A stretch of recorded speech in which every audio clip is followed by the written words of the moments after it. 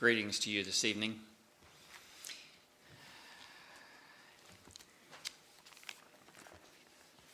A few words by way of introduction, or preliminary words, or whatever you want to call them.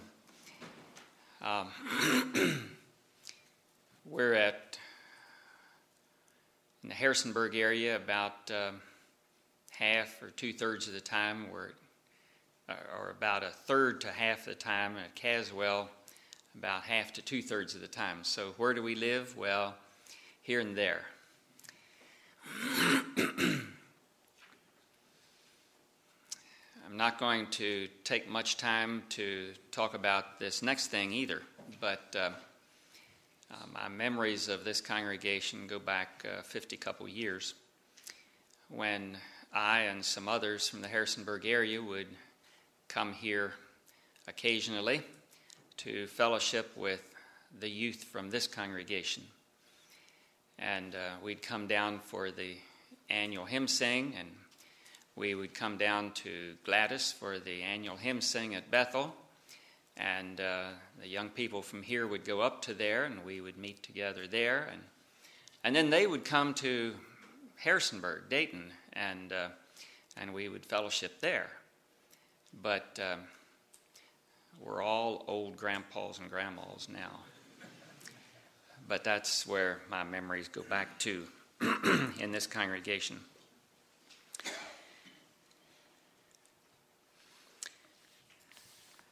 I didn't tell you the exact topics that we would be looking at this weekend. I just said some things related to prophecy. But I will tell you now. This evening, the title of the message, I'm not great on titles, but I wrote down God's Plan for the Jewish People. Actually, it's a little bit more than that. God's plan for Jewish people, and then how that relates to us in some ways, and so forth. Tomorrow morning, we want to look at Israel in prophecy. And tomorrow evening, the church in prophecy. There may be a few overlaps between this evening and tomorrow morning. God's plan for the Jewish people this evening will be a little bit more history. But it very much relates to the future. And so we need to go back and get some history and to help us understand some of the future. Another comment that I want to make before we get into the scriptures is that I do not come here this evening with all the answers, and I'll tell you why. Because the Bible doesn't give us all the answers. There are a lot of things a lot of questions that we can ask. Well, what's this going to be like? And what's that going to be like? How's God going to do this? And how's he going to do that? And there's an awful lot of things that he hasn't told us. And I think we need to be very, very careful that we don't start saying, this is the way it's going to be, when the Bible doesn't say. And I really do not appreciate when people say it will be this and this and this and this when the Bible doesn't say. And so you may have questions that I won't answer. I'm sure you probably will, because the Bible doesn't give us answers to near all the questions. Furthermore, I haven't studied prophecy as much as some people. And so, again, I don't have all the answers. So I don't come here this evening proposing to know what it'll all be like in the future. But we want to look at the scriptures and find there some things that the scriptures say. Now, the Bible says all Scripture is given by inspiration of God. And all Scripture is profitable for doctrine. Now, it doesn't repeat the word all, but it's there. All Scripture is profitable for doctrine, for reproof, for correction, for instruction in righteousness. And that includes prophecy. And so I know that there are some people who they run away from prophecy. They shy away from it. I don't understand it. I don't understand it. Well, I don't understand the Arabic language. You know why? Because I haven't studied it. We don't understand all about prophecy. None of us do, like I said, because the Bible doesn't tell us everything. But we understand more as we study it more. And so let's not shy away from it. It's a part of God's Word, and God's Word says that all Scripture is given for our doctrine, for instruction, for reproof, for all of those reasons. Prophecy has a purifying effect upon us. Let's study it. Let's not run away from it. Let's not shy away from it. Let's look into the Scripture and study it just like we study the rest of Scripture.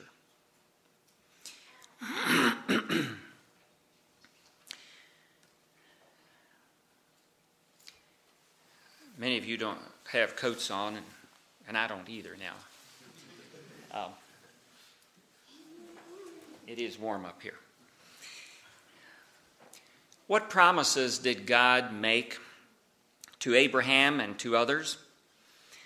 Do those promises carry over to today? And if so, how? To whom do they apply? How has God or will God fulfill these promises? Those are some of the things we want to look at tonight. And you'll realize later that some of these things, the answers to some of these questions that I've just asked, relate to how we look at prophecy, how we understand it, and so forth. And one more word before we go on, and that is that I know I'm well aware that there are various ways of looking at prophecy and understanding it and so forth. And if you see some things different from what I do, that's fine. And I don't believe, like I already told you, I'm sure I don't have all the answers, and I doubt if you do. My father years ago, as many of you know, many of you knew him. He was a student of prophecy. One time he met a man that claimed to have all the answers. And I think that's sad, in a way.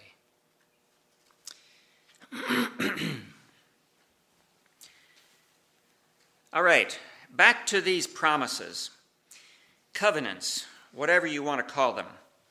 First of all, there are two kinds of covenants in the Scripture, maybe more than two, but we want to talk about two this evening. Conditional and unconditional. What does that mean? Well, okay, if you and I would make a covenant, I owe $400 to some business downtown, and I don't have that to pay right now. And so I tell you, I will come and work for you for a week free if you will pay my $400 for me, or whatever figure you want to give. So so you agree to that. We've made a covenant, and that's conditional. You will pay that if I come and work for you. I will do this if you will do that. That's a conditional covenant. An unconditional covenant is where, and now I'm going to switch from humans to God, where God said, like the covenant he made to Noah, I will never, ever again bring a flood like that on the earth. Seed time and harvest, summer and winter, all that will continue, but I will never bring another flood upon the earth. Did he say, Noah, if you do this and this and this, I won't ever bring a flood on the earth? No, he didn't say that. And you can say, well, today we would call that a promise, not a covenant. Well, be that as it may, there are some of those type in the Scripture that are called covenants. But where God says, I will do so-and-so, and there's no ifs about it. And so there are unconditional and there are conditional covenants. However, and let's now getting a little bit deeper, get your mind around this, but in the unconditional covenants, there are places where God said, I will do this. And I want you to do this. And if you don't, you won't receive some of the blessings that you would have received otherwise, but I still will do my part. That's an unconditional covenant, but the blessings are conditional upon human beings. Follow me? The blessings are conditional upon human beings, but the covenant is not a conditional covenant. Deuteronomy chapter 28. God said, if the children of Israel obey him, he would bless them with lots of children, produce from their gardens and their fields and livestock. He would send them good rains. They would defeat their enemies and all of that. But if they did not serve him and obey him, he would take the material blessings away, send them into captivity, withhold the rain, etc. But losing the blessings because of disobedience did not disannul or did not annul the covenant. Also, there were covenants for specific times, and then there were covenants that were everlasting. Let's turn to Genesis chapter 12. Genesis chapter 12. This weekend, some messages more than others. We do want to do a good bit of turning to scriptures, and so get your Bibles and we'll try to turn as quickly as we can. Genesis chapter 12, verse 1, Now the Lord had said to Abram, Get out of your country, from your family, from your father's house, to a land that I will show you. And I will make you a great nation. I will bless, make your name great, and so forth. Let's go to verse 7. Then the Lord appeared to Abram and said, To your descendants I will give this land. And there he built an altar to the Lord. Abram built an altar to the Lord who had appeared to him. This is one of the first mentions in the Bible where God said to Abram or Abraham that I will give you the land of Israel. God promised to Abraham that he would do that. At this point, it does not call it a covenant. But now let's go over to chapter 13, verse 14. And the Lord said to Abram after Lot had separated from him, Lift your eyes now and look from the place where you are, northward, southward, eastward, and westward. For all the land which you see I give to you and your descendants forever. And I will make your descendants as the dust of the earth, so that if a man could number the dust of the earth, then your descendants also could be numbered. Arise, walk in the land through its length and its width, for I give it to you. And Abram moved his tent and went and dwelt, and so forth. God said to Abram again, I will give you and your descendants all this land as far as you can see, east, west, north, and south. And notice the last part of verse 15. I will give it to you and your descendants. How long? Forever. How long is forever? Now, I don't mean that as a trick question, but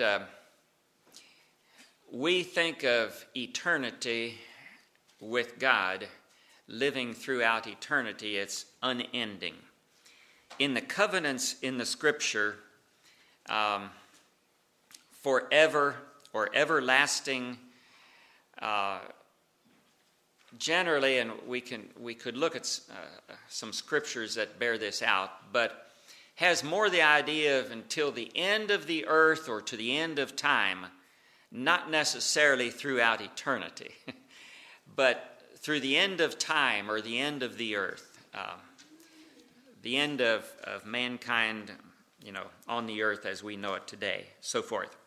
So anyway, he says this promise to give Abram and his descendants the land of Israel is everlasting. Forever, he says. Let's go to chapter 17. Verse 1. When Abram was 99 years old, the Lord appeared to Abram and said to him, I am Almighty God. Walk before me and be blameless, and I will make my covenant between me and you, and will multiply you exceedingly. Then Abram fell on his face, and God talked with him, saying, As for me, behold, my covenant is with you, and you shall be a father of many nations. No longer shall your name be called Abram, but your name shall be Abraham, for I have made you a father of many nations. And I will make you exceedingly fruitful. I will make nations of you, and kings shall come from you. And I will establish my covenant between me and you and your descendants after you in their generations for an everlasting covenant, to be God to you and your descendants after you. Let's read on. Also I give to you and your descendants after you the land in which you are a stranger, all the land of Canaan, as a what?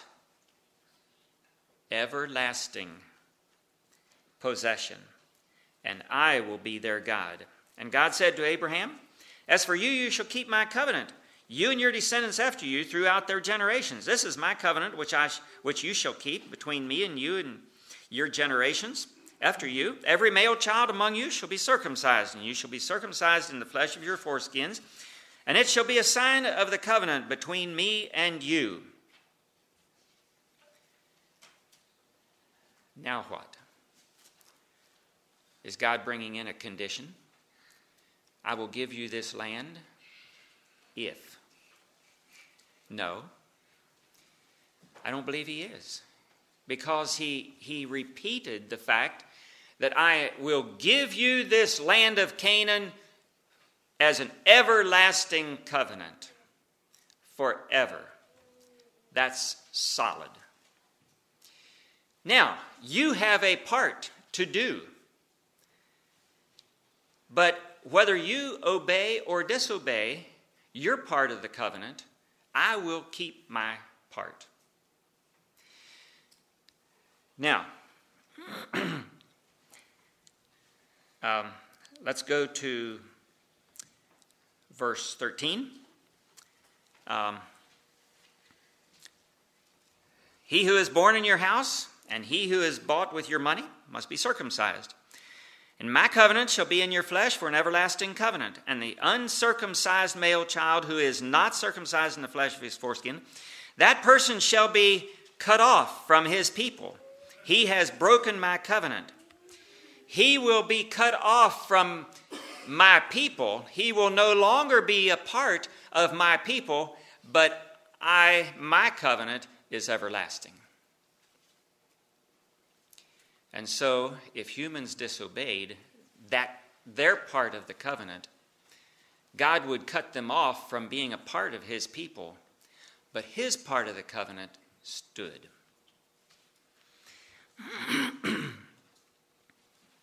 And his part of God's covenant was with Israel. The person that disobeyed, the individual who disobeyed, would be cut off from Israel. You see the difference? Okay. Now, he said, how long, or we might say, well, how long is everlasting? We've noticed that in these verses. Let's go to Genesis chapter 9.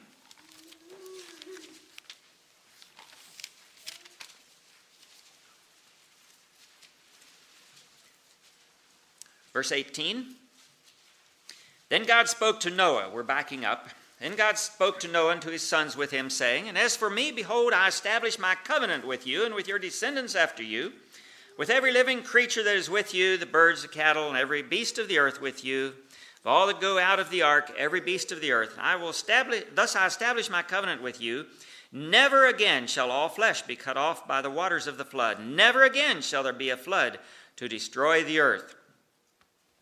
Now let's go on a little bit. And God said, This is a sign of the covenant which I make between me and you, and every living creature that is with you for perpetual generations. I set my rainbow in the cloud, and it shall be for a sign of the covenant between me and the earth.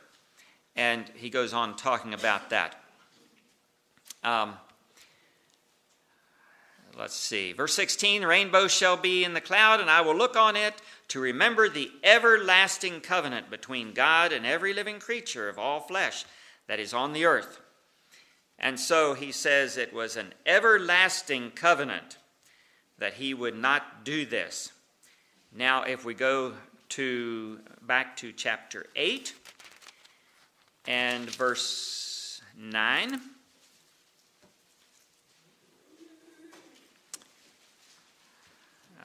I'm sorry. No. I'm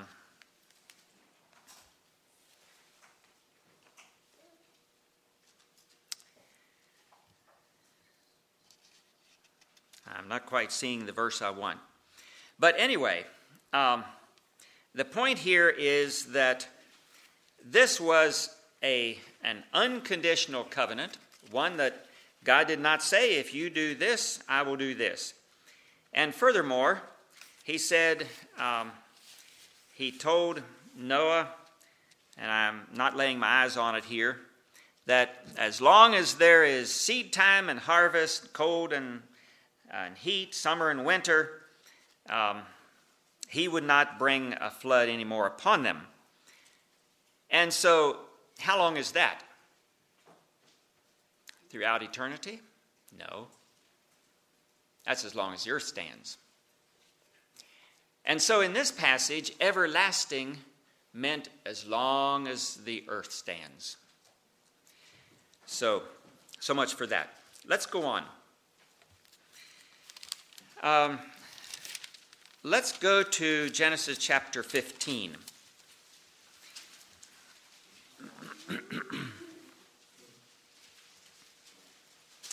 Genesis chapter 15. Verse 1. After these things, the word of the Lord came to Abram in a vision, saying, Do not be afraid, Abram. I am your shield, your exceedingly great reward. But Abram said, Lord God, what will you give me, seeing I go childless, and the heir of my house is Eliezer of Damascus?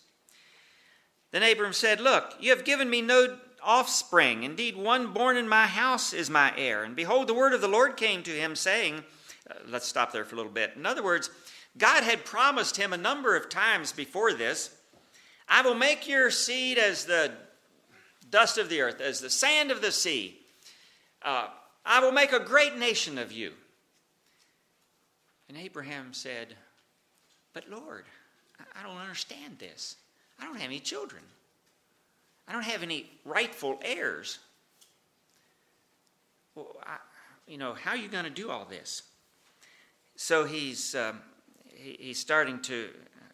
questioning God. I don't think in a bad way, but he's just wondering, how can this be? All right, verse 4, And behold, the word of the Lord came to him, saying, This one shall not be your heir, this Eliezer. But one who will come from your own body shall be your heir. Then he brought him outside and said, Look now toward heaven, and count the stars as if you are able to number them. And he said to him, So shall your descendants be. And he believed the Lord. Abraham, and we know from some other scriptures too, that Abraham believed God when God said, Your children, grandchildren, your descendants will be as the stars of the heaven. Abraham didn't understand it, but okay, Lord, if that's what you say. Well, then Abraham had some more questions for God. Let's go on. Verse 7, Then he said to him, And this is the Lord yet. He's saying, I am the Lord who brought you out of the Ur of the Chaldees to give you this land to inherit it. And Abraham said, Lord God, how shall I know that I will inherit it? So now Abraham has a second question. But God, how do I know that I'm going to inherit all this land that you tell me? I mean, I just own this tent and these cattle and so forth, but how do I know this?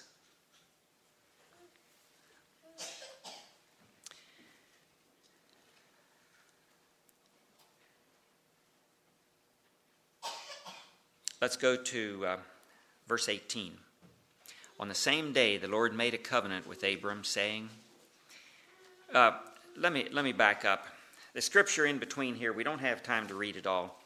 But God gave him a sign that in their culture of that day, Abraham understood, I believe, the sign and believed that God was able to do what he promised. And we're not going to go into that. Verse 18, on the same day the Lord made a covenant with Abram, saying, to your descendants I have given this land.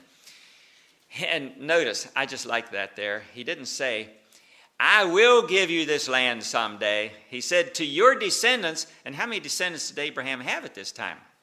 He didn't. To your descendants I have given this land. From the river of Egypt to the great river, the river Euphrates. Then he goes on to say where all these people live.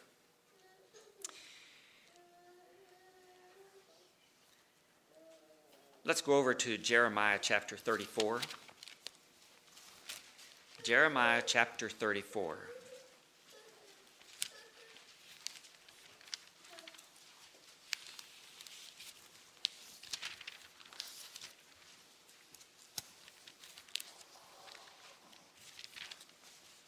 This is a long, long time after God made these promises to Abraham.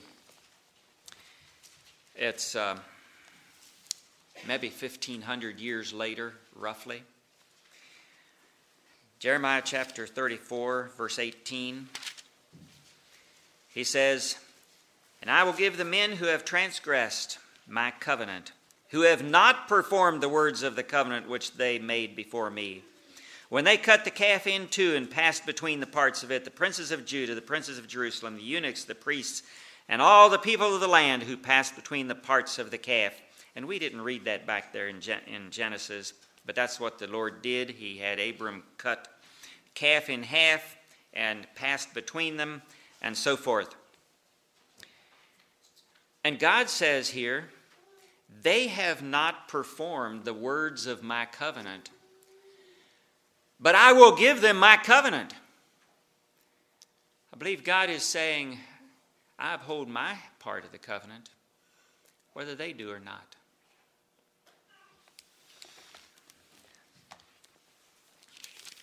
Let's go to, verses... Back to verse 13 of Jeremiah 34. Verse 13. Thus says the Lord, the God of Israel, I made a covenant with your fathers in the day that I brought them out of the land of Egypt, out of the house of bondage, saying, at the end of 7 years, let every man set free his Hebrew brother who has been sold to him, and so forth. And also verse, let's go on down through here. Then you recently turned and did what was right in my sight, every man proclaiming liberty to his neighbor, and you made a covenant before me in the house which is called by my name. Then you turned around and profaned my name. Every one of you brought back his male and female slaves, whom he had set at liberty at their pleasure, and brought them back into subjection to be your male and female slaves. Therefore, thus says the Lord God, you have not obeyed me in proclaiming liberty, every one, and so forth. But, and my point in looking at this scripture, and we don't have time to go into it very much here, we have to hurry on. But God is saying the children of Israel disobeyed him, but I'm keeping my covenant. God's keeping his covenant, unconditional covenant with Israel, did not depend on their obedience.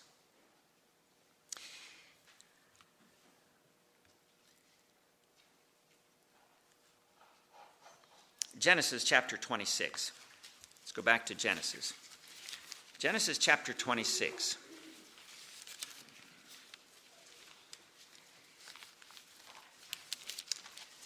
Verse 1. There was a famine in the land, besides the first famine that was in the days of Abraham, and Isaac went to Abimelech, king of the Philistines, in Gerar. Then the Lord appeared to him and said, "Do not go down to Egypt. Live in the land of which I shall tell you. Dwell in this land, and I will be with you and bless you.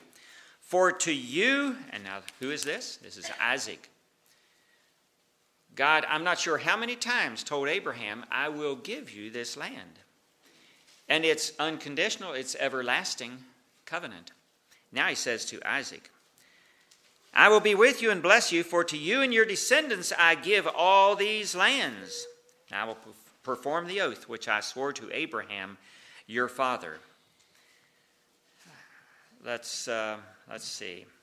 Let's go on. "I will make your descendants multiply as the stars of heaven. I will give to your descendants all these lands. In your seed, all the nations of the earth shall be blessed, because Abraham obeyed my voice and kept my charge, my commandments, my statutes, and my laws." So Isaac dwelt at Gerar.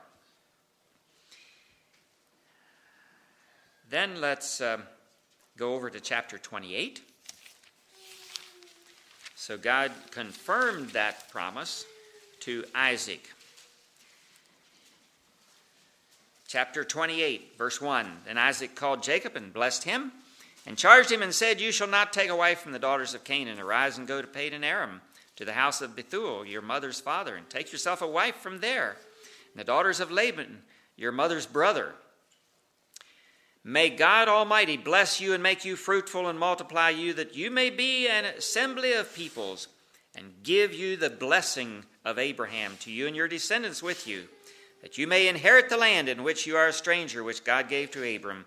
So Isaac sent Jacob away, and he went to Padan Aram." Let's go to verse 12. "And that night Jacob, as you remember, he took a stone for a pillow, and he saw a dream." Verse 12, "Then he dreamed, and behold, a ladder was set up on the earth. Its top reached to heaven, and there the angels of God were ascending and descending upon it. And behold, the Lord stood above it and said, 'I am the Lord God of Abraham your father, and the God of Isaac. The land on which you lie I will give to you and your descendants.'" So he confirms it with Jacob. He told Abraham numerous times. He confirmed it with Isaac, and he now confirms it with Jacob. And he goes on, verse 14, "Your descendants shall be as the dust of the earth, shall spread abroad to the east and the west, to the north and the south. And in you and your seed all the families of the earth shall be blessed." And so forth. God would multiply their posterity and give them the land. Let's go over to 1 Chronicles. 1 Chronicles, chapter 16.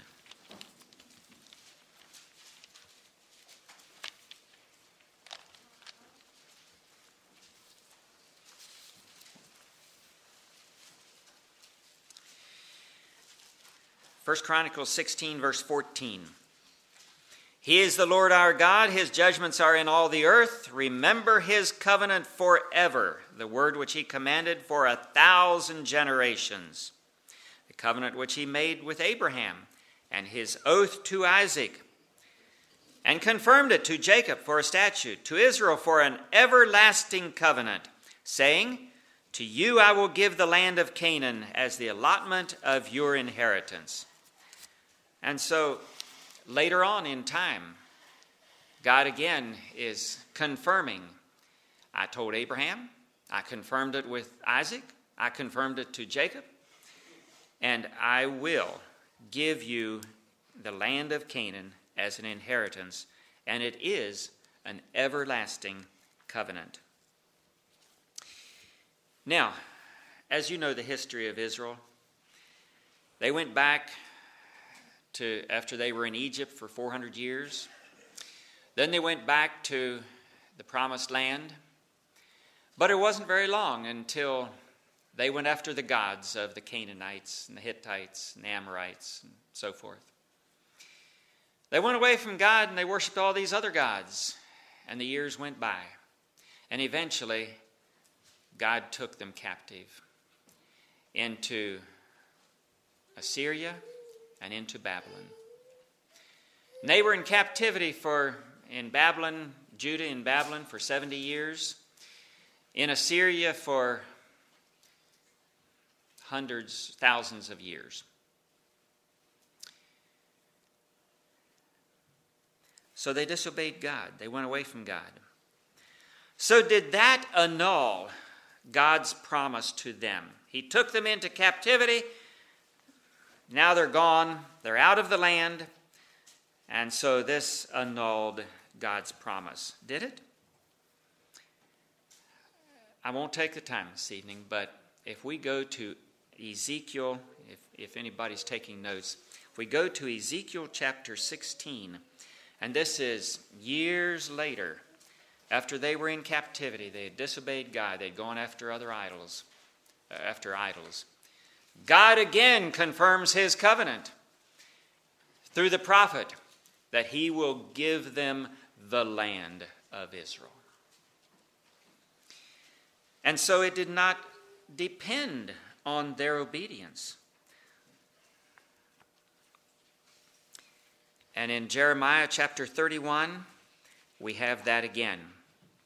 And there perhaps is where, there is where it says that Israel will be a nation.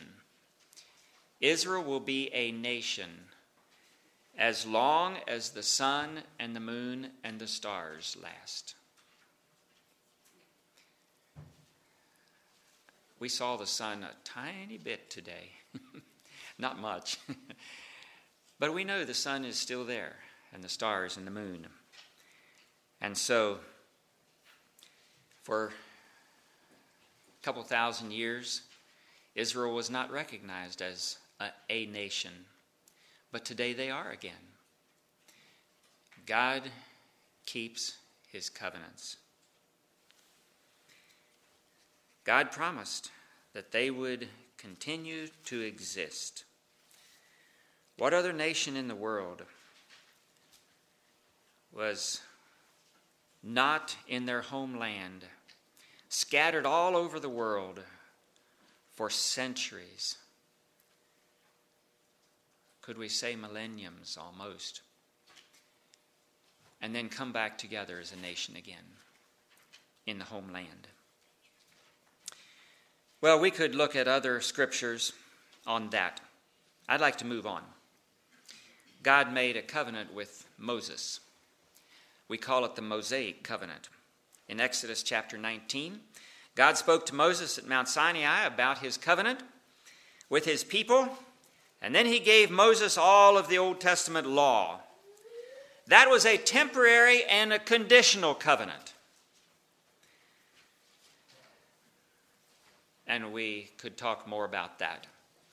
But in the New Testament, God says that was for a time. And that is no more. That Old Testament covenant at Sinai. It was only temporary. And God said, I will do this if you will do this. If you will obey my law, I will bless you. And so forth. And he made a covenant there with Israel in the wilderness at Mount Sinai. The Mosaic covenant. God made a covenant with David that a king of his lineage would rule in Israel forever. God confirmed his promise to David. And again, we could look at this in 2 Samuel chapter 7, and then we could go to Ezekiel chapter 37, many years later, after Israel had disobeyed God and gone away from God. And God again said, I will put a man of David on the throne of Israel forever. That was after they disobeyed. Was that a conditional covenant? No. That was an unconditional covenant. God didn't say, if you obey, I will give you a king from David's line. He said, no, I will give you a king from David's line. Unconditional. And if you want to jot down any notes, you could go to Jeremiah chapter 33, a number of verses there. And again, it talks about if day and night and so forth fail, then my covenant will fail. But that hasn't happened yet. And so God's covenant is still there. That he will put a man on David's throne. And then, if we go to Isaiah chapter 61, he says he will make a covenant with them, an everlasting covenant with them. Let's go to Isaiah chapter 61. This is a familiar passage to us because it's quoted again in the New Testament a time or so. Isaiah chapter 61.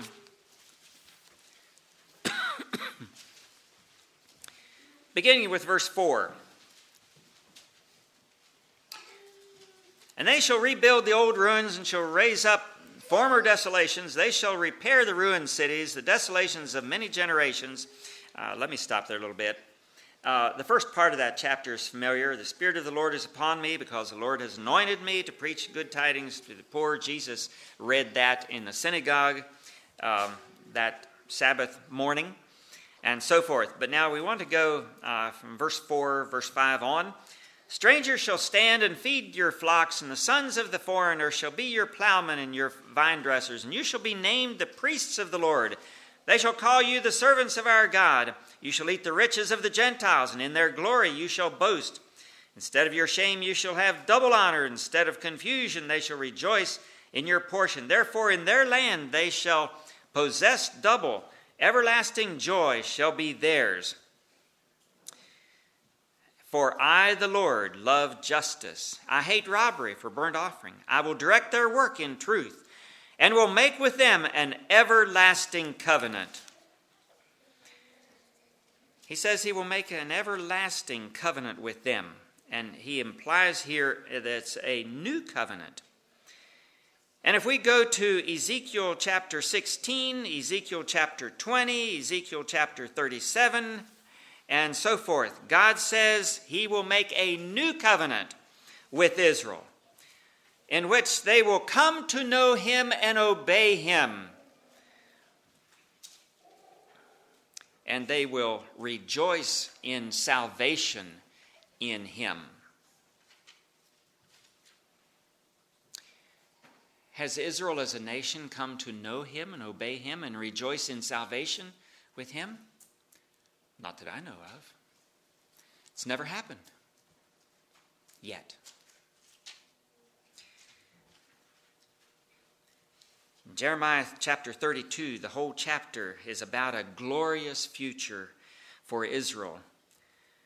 It is written about the time that they were taken captive into Babylon when they had all gone away, most of them at least, had gone away from God, worshipped other idols. There were very few godly ones.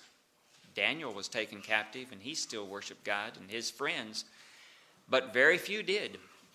And about the time that most of Judah had gone away from God to other gods and were taken captive into Babylon, we have this whole chapter about a glorious future for Israel.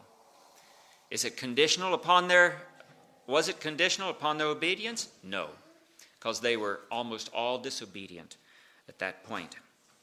God assured Jeremiah that they would come back again to this land and other things. And he says it's forever, everlasting, and some of that kind of language. In Jeremiah chapter 50, the day is coming when Israel and Judah will be one nation. Israel, the northern kingdom, Judah, the southern kingdom, will be one nation again, the Bible says. And there are numerous places through the scripture where it talks about that. We may look at some more of that tomorrow morning.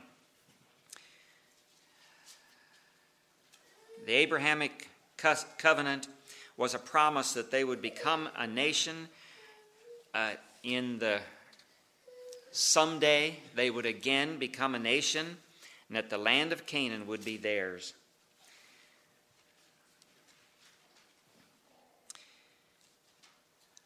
Well, our time is running out. I don't know what time you close. In Hebrews chapter 8, it talks about a couple covenants there. One it mentions is the Mosaic covenant. And that covenant ended with Christ. The Old Testament law, that ended. That was a temporary covenant. But the Abrahamic covenant was everlasting, as we've seen in numerous passages. But now, with the coming of Christ as a new high priest, he says the old Mosaic covenant became obsolete, and there is a new one. And who is he making this new covenant with? He says, with the house of Israel and with the house of Judah. Now, there are those that say that all of those Old Testament promises, all those Old Testament promises are today fulfilled in the church. But tell me, why did God say in the New Testament, this new covenant I will make with Israel and with Judah? He specifically mentions the two kingdoms. If it's all fulfilled in the church, that wouldn't make sense. But he says it's with Israel and with Judah. And there are numerous places where he says that, Israel and with Judah. They will come to know the Lord. He will be their God, and they will be his people. They will come to know him as their Messiah, and so forth. And he says it's an everlasting covenant, not a temporary one. That has not happened yet. In Romans chapter 9, maybe we should turn to that. Romans chapter 9, the first few verses. I'd like to ask you, before we read that, we have the Jews and we have the Gentiles. Those who are not Jews are called Gentiles. God made numerous covenants with the Jews. Does God make covenants with the Gentiles? No. In a general way, the answer is no. The Gentiles are not a covenant-making people with God. God made covenants with the Jews. God doesn't necessarily make covenants as such with the Gentiles. Let's read Romans chapter 9, verse 1. I tell the truth in Christ, I'm not lying, my conscience also bearing me witness in the Holy Spirit, that I have great sorrow and continual grief in my heart, for I could wish that I myself were accursed from Christ for my brethren, my countrymen according to the flesh, who are Israelites. There's no question about who he's talking about. He's not talking about the Gentiles. He's not talking about the Church of Jesus Christ. He's talking about the Jews. He's talking about Israel. Who are Israelites, to whom pertain the adoption, the glory, the covenants. To Israel pertain the covenants. They pertain to Israel. The giving of the law, the service of God, and the promises, of whom are the fathers, and from whom, according to the flesh, Christ came, who is over all, the eternally blessed God. Amen. No, it doesn't specifically say in so many words that God does not make covenants with the Gentiles. But it does say that particularly the Jews are those that he makes covenants with. He does say it on the positive side. He doesn't say the negative side. Let's turn to Ephesians chapter 2.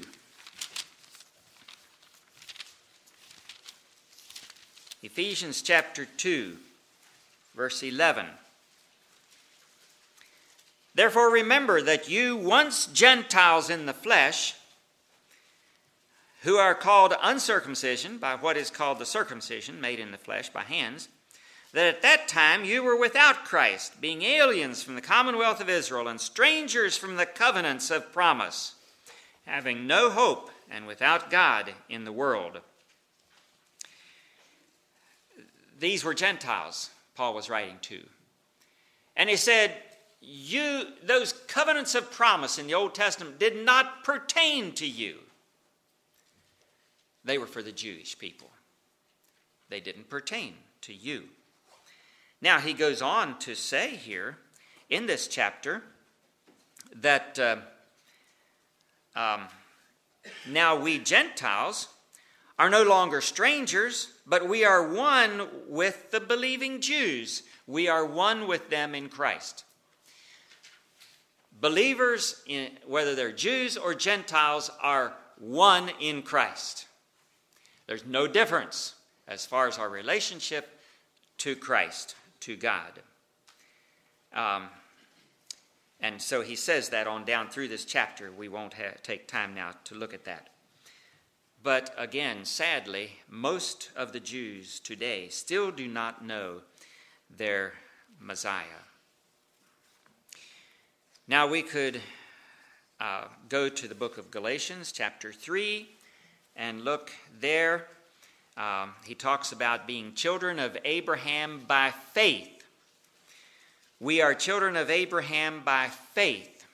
Believing Gentiles, are children of Abraham by faith, but not a part.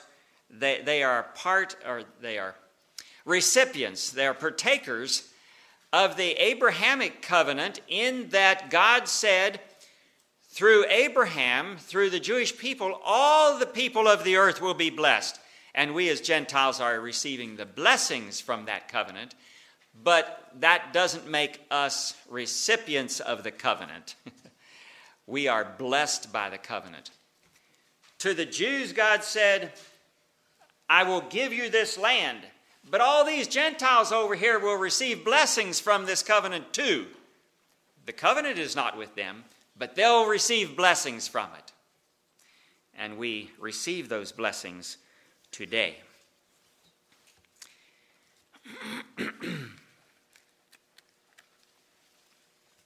I wish we could look yet at Romans chapter 9, 10, and 11, and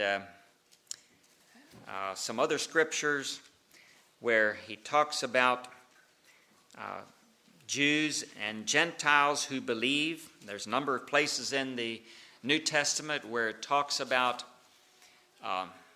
Jews and Gentiles and the Church of Jesus Christ. There's at least one place that talks about Jews, Gentiles, and the Church of Jesus Christ.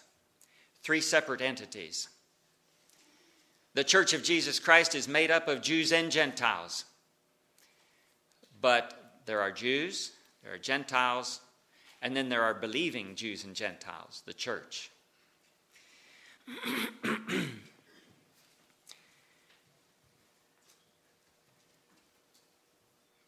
I will bring this to a close. Now is the day of the Gentiles. God used the Jews. They were his special people. He had a special plan for them for a couple thousand years. From Abraham until Christ. He brought the law through Israel. Israel showed to the world the one Almighty God, and their belief in him, their trust in him, and so forth. And there's a lot more that could be said. For the last 2,000 years, now God's chosen people is the church, made up of Jews and Gentiles, whoever believes. Whatever race, whatever nationality, whoever. those who believe and those who obey him. Israel as a whole has rejected Christ to this point, but God has said numerous times that the covenants are everlasting. And the new covenant, where he says, I will put my laws into their hearts, and they shall come to know me, they will obey me, they will be my people, I will be their God. And he said that to Israel and to Judah. We haven't seen that happen yet. But for the last 2,000 years, God's focus has been on the church. However, in the last 70 years, it's been 70 years ago, 70 years and a few months, since Israel again became a nation. And numerous Jews are hearing about and finding the Messiah, the Lord Jesus. The vast majority still do not know him, but some are learning to know him. The day will come, according to the Scriptures, when, as a whole, the Jewish nation will come to know him as their Savior. That time has not come yet. We don't know exactly when or exactly how. But in the meantime, God has interrupted his plans and his work with Israel and is calling the Gentiles to himself. Most of the Gentiles are not accepting him. But now is the day, is the time when God is focusing on the Gentiles. He has not forgotten Israel. He has simply interrupted his program for Israel. And someday, I believe very soon, he will take up his program again for Israel. But right now, it's the time of the Gentiles. God said in Romans chapter 11, because of unbelief, the Jews were broken off. And the Gentiles stand by faith. And he goes on to say, and don't be haughty about that, you Gentiles, but fear. Do not be wise in your own opinion. Blindness in part has happened to Israel until the fullness of the Gentiles has come in, and then all Israel will be saved. As it is written, the deliverer will come out of Zion, and he will turn away ungodliness from Jacob, from Israel. We'll look at some more tomorrow morning, tomorrow evening. I'd like to simply close with a scripture verse from Romans chapter 11.